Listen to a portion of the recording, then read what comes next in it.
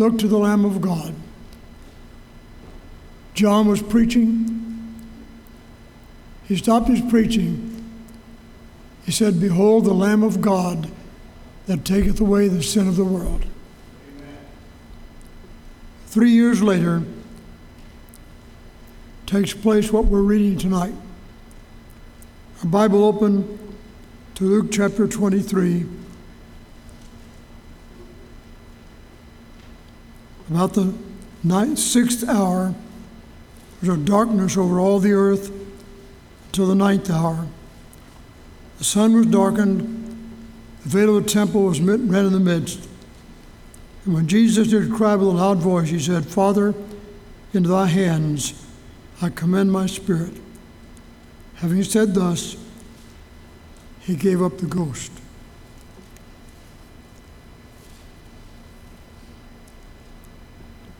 The words of a dying person are always words which we listen to carefully if the person we love is able to speak. We listen, we cherish those words, we remember them a long time. I've heard people say, the last words I heard my mother say was this. Especially of vital concern are the very last words uttered ere our loved ones embark upon that journey beyond certain knowledge, beyond the familiar, from whose bourne no traveler has ever returned except the Lord Jesus. The verse read a little while ago contained the word of commitment, the very last recorded word of the Lord Jesus, his final audible thought before he fulfilled his mission as the Lamb of God who would take away the sin of the world. How many of us today, if we would have had the privilege, would relive that parting scene at the bedside of a loved one, maybe the dearest on earth? Listen to that last word. I heard of a daddy whose little boy contracted a terrible disease. The doctor told the daddy he had to put on a mask to go and stand by your boy and talk to him. So he put the mask on, went in and stood by his little boy. The little boy said, "Daddy, why you got that mask on?" Daddy said, "Well, sonny, you have a very bad disease. I'm putting this so other boys and girls won't get the sickness you have." The little boy said, "Daddy, am I going to die?" The daddy was overwhelmed with his own teaching. He told his son never to tell a lie. He said to his little boy, "That's what the doctor says, but you're not afraid to die, are you?" And the little boy said, "Daddy, if God's like you, I'm not afraid to die." And then he died. That daddy never forgot that. It changed his whole life, all the rest of the years. Remember what his little boy had said. We who name the Lord Christ as our Savior, who found in him the name that chars our fears and bids our sorrows cease, we've been to him that loved us and washed us from our sins in his own blood, we would naturally come quietly and reverently to the scene, the very last words of the Lord. It is interesting to note that even in his dying hour, the Lord Jesus left to us an example we should follow in his steps. In his dying words, at once were a quotation of Scripture and a prayer. He was quoting a passage from Psalm 31. "Flee out of the net that they have laid privately for me, for thou art my strength. Into thine hand I commend my spirit." The rest of that passage says, "Thou hast redeemed me, O Lord God of truth." The Lord left that last part out. He didn't need redeeming. He was the Redeemer. How fitting in this last hour to reassure and comfort. He gives us that scripture. Only he added a word and he omitted a word. The word he added was Father. Father, into thy hands. Only he could call God his Father. Men had not known God as the Father. They called him Lord. They called him Kyrios. They called him Jehovah, Yahweh. Nobody in the Old Testament called him Father. But Jesus said, Father, into thy hands I commend my spirit. And he's given us the same privilege to be able to call our Heavenly Father our Father. When Jesus taught his disciples to pray, he said, pray like this, our Father, which art in heaven. So the Heavenly Father is our Father. This was the very cause for the cross. He was accused of calling himself the Son of God. They called that blasphemy. He did not recant in his dying hour. He continued his claim as the Son of God. So it was with Stephen. When Stephen was being stoned to death, he said, I see Jesus, and he's standing at the right hand of the Father. So it was with John Huss, and Polycarp, and Jerome, and Luther. All of these died with the name of the Father on their lips. So with us and in life. He omitted the last word, thou hast redeemed me, because Jesus did not need redeeming. Now there are several words from the cross. Let's look at them for just a minute. In Luke chapter 23, verse 34, listen. Father, forgive them, they know not what they do. The first word from the cross. When Jesus was lifted up on a cross, he looked out. If you've been to Jerusalem, and if you went up on top of Calvary's hill, you could look down and see where all the mob were passing by, blaspheming Jesus, waving at him, saying, if you're really the Son of God, come down and save yourself and us. And Jesus said, Father, forgive them. They know not what they do. That's what the Lord said, the first word on the cross. Soldiers were parting his garments, the Jews mocked him, thieves railed at Jesus. The second word is in Luke 23:43. Verily I say unto thee, today thou shalt be with me in paradise. One of the thieves that was crucified with Jesus repented at the last minute. One thief called out, if you're really Christ, come down and save yourself and us. That other thief said, Lord, remember me when you come into your kingdom. And Jesus turned to him and said, today thou wilt be with me in paradise. Second word from the cross. Turn your Bible to John chapter 19. John chapter 19, verses 26 and 27. The Lord always thought of other people. When Jesus therefore saw his mother and the disciple standing by whom he loved, he said to the mother, Woman, behold thy son. He said to his disciple, Behold thy mother. Third word from the cross, he was concerned about his mother and his disciple. He said, John, you take care of mother till she comes on home to be with me. What a compassion, what a concern he had. The fourth word is found in Matthew chapter 27.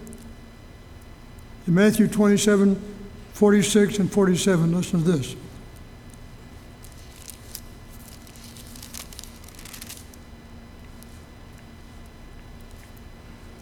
Now from the 6th hour, there was darkness over all the land till the 9th hour. And about the 9th hour, Jesus cried with a loud voice, saying, Eli, Eli, lama sabachthani. That is to say, my God, why hast thou forsaken me? The Lord was quoting a scripture from Psalm 22. It maybe lets us in on a little of the feelings of Jesus on that cross. Everybody gambled for his garments. They were jesting, making fun of him, talking against him. And the Lord said, Lord, why hast thou forsaken me? I'm alone. I'm by myself. There's nobody here to help me. Maybe that lets us in on a little bit of the humanity of Christ while he was on the cross that day. The fourth word from the cross, my God, why hast thou forsaken me? Turn back to John 19, verse 28.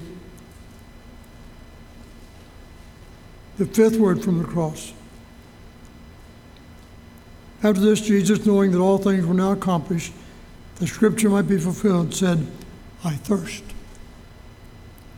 Another of the human reactions. Lord, why have you forsaken me? I'm all alone. I'm thirsty. They tell us anybody's crucified, one of the most awful pangs of hurt that come is thirst. No water. I thirst. Look at John 9:30. When Jesus therefore had received the vinegar, they gave him vinegar to drink. The other scripture says he didn't drink it. When he received the vinegar, he said, it is finished. He bowed his head, gave up the ghost. That's the sixth word from the cross. It is finished. In other words, the work of salvation is finished.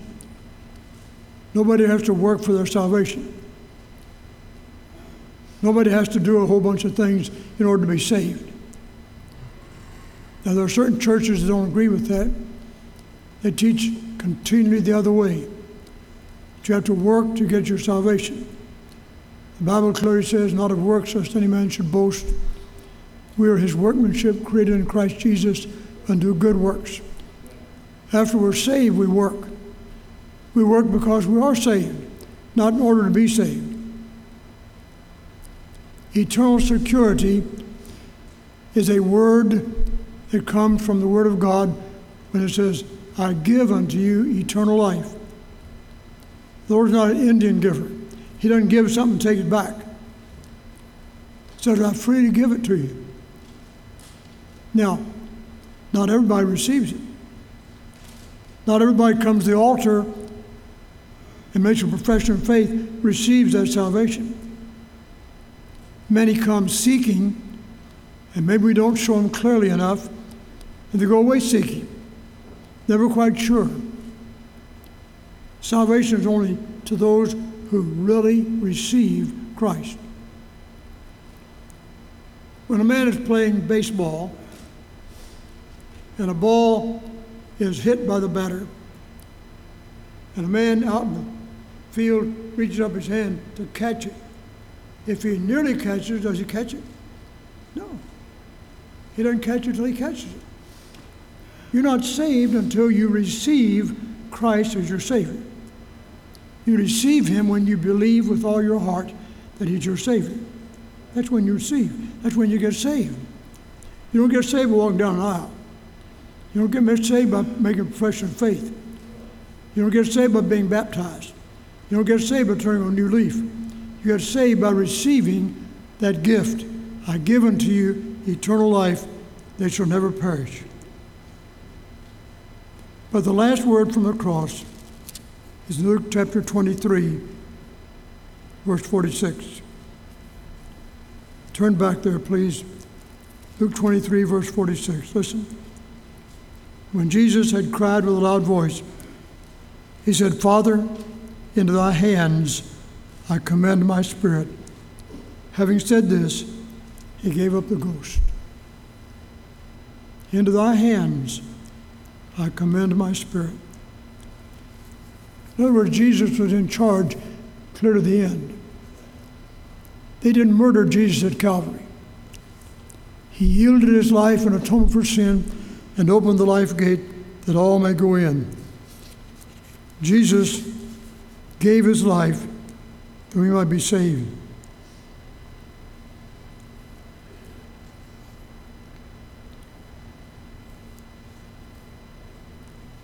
There are some who come to their dying breath with no prayer, no thought for the divine. How empty and barren their end.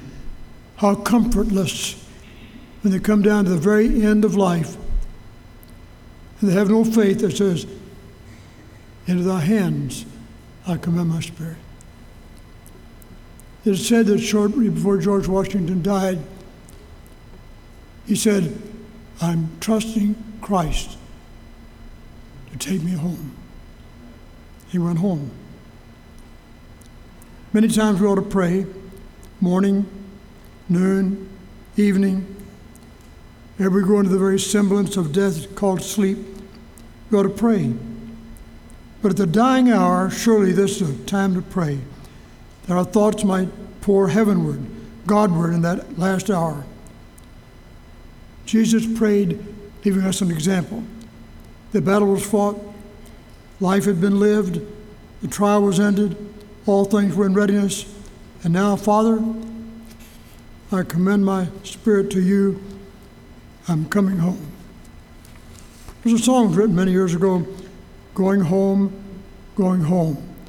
never more to roam. It was as though Jesus was saying at this hour, relying upon God to vindicate, the world had rejected. Now, Father, I rely upon you. I rely upon you to vindicate. I can commend my spirit to you. And God began his vindication immediately. You know what happened? The sun was darkened. God refused to let his sun shine on that awful scene at Calvary. The veil of the temple was rent from the top to the bottom. If men had done it, they would have rent it from the bottom. God did it from the top.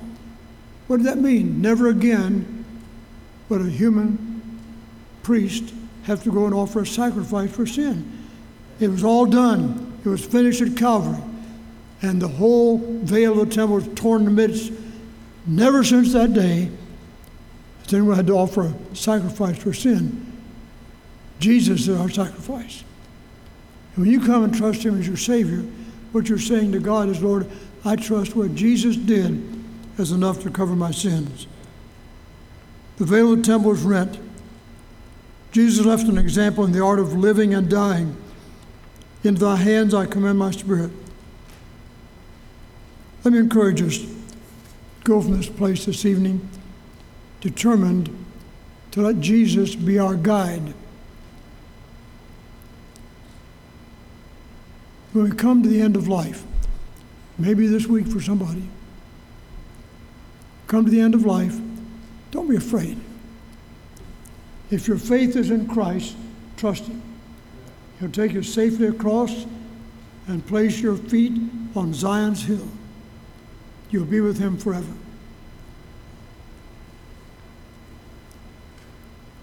I am coming to the cross. I'm trusting him alone. In my hands, no price I bring. Simply thy cross I claim. And when you trust Jesus, he forgives and cleanses and saves. I want to ask you, have you done that tonight? Is there anybody in this room who can say, I'm not really sure whether I've trusted Christ or not? Why not do it tonight? Let's bow together in prayer. Our heads bowed and eyes closed for just a moment.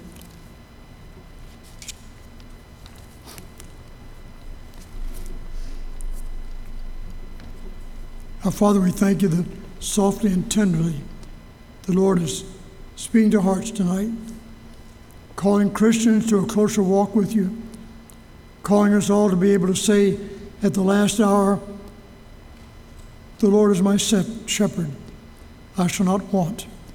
I'm trusting him to take me home to heaven. And Father, if there's one person in this place tonight who has never received Christ, we pray that that one will open his heart to Jesus even tonight. In Christ's name, amen. Let's stand, please. 161, softly and tenderly, Jesus is calling. The invitation is open. If you're here without Christ, come to him tonight. Trust him as your Savior. If you've never been saved, don't leave without Christ tonight. Somebody want to come and kneel at the cross and pray. Do what God says to do while we sing, while we pray.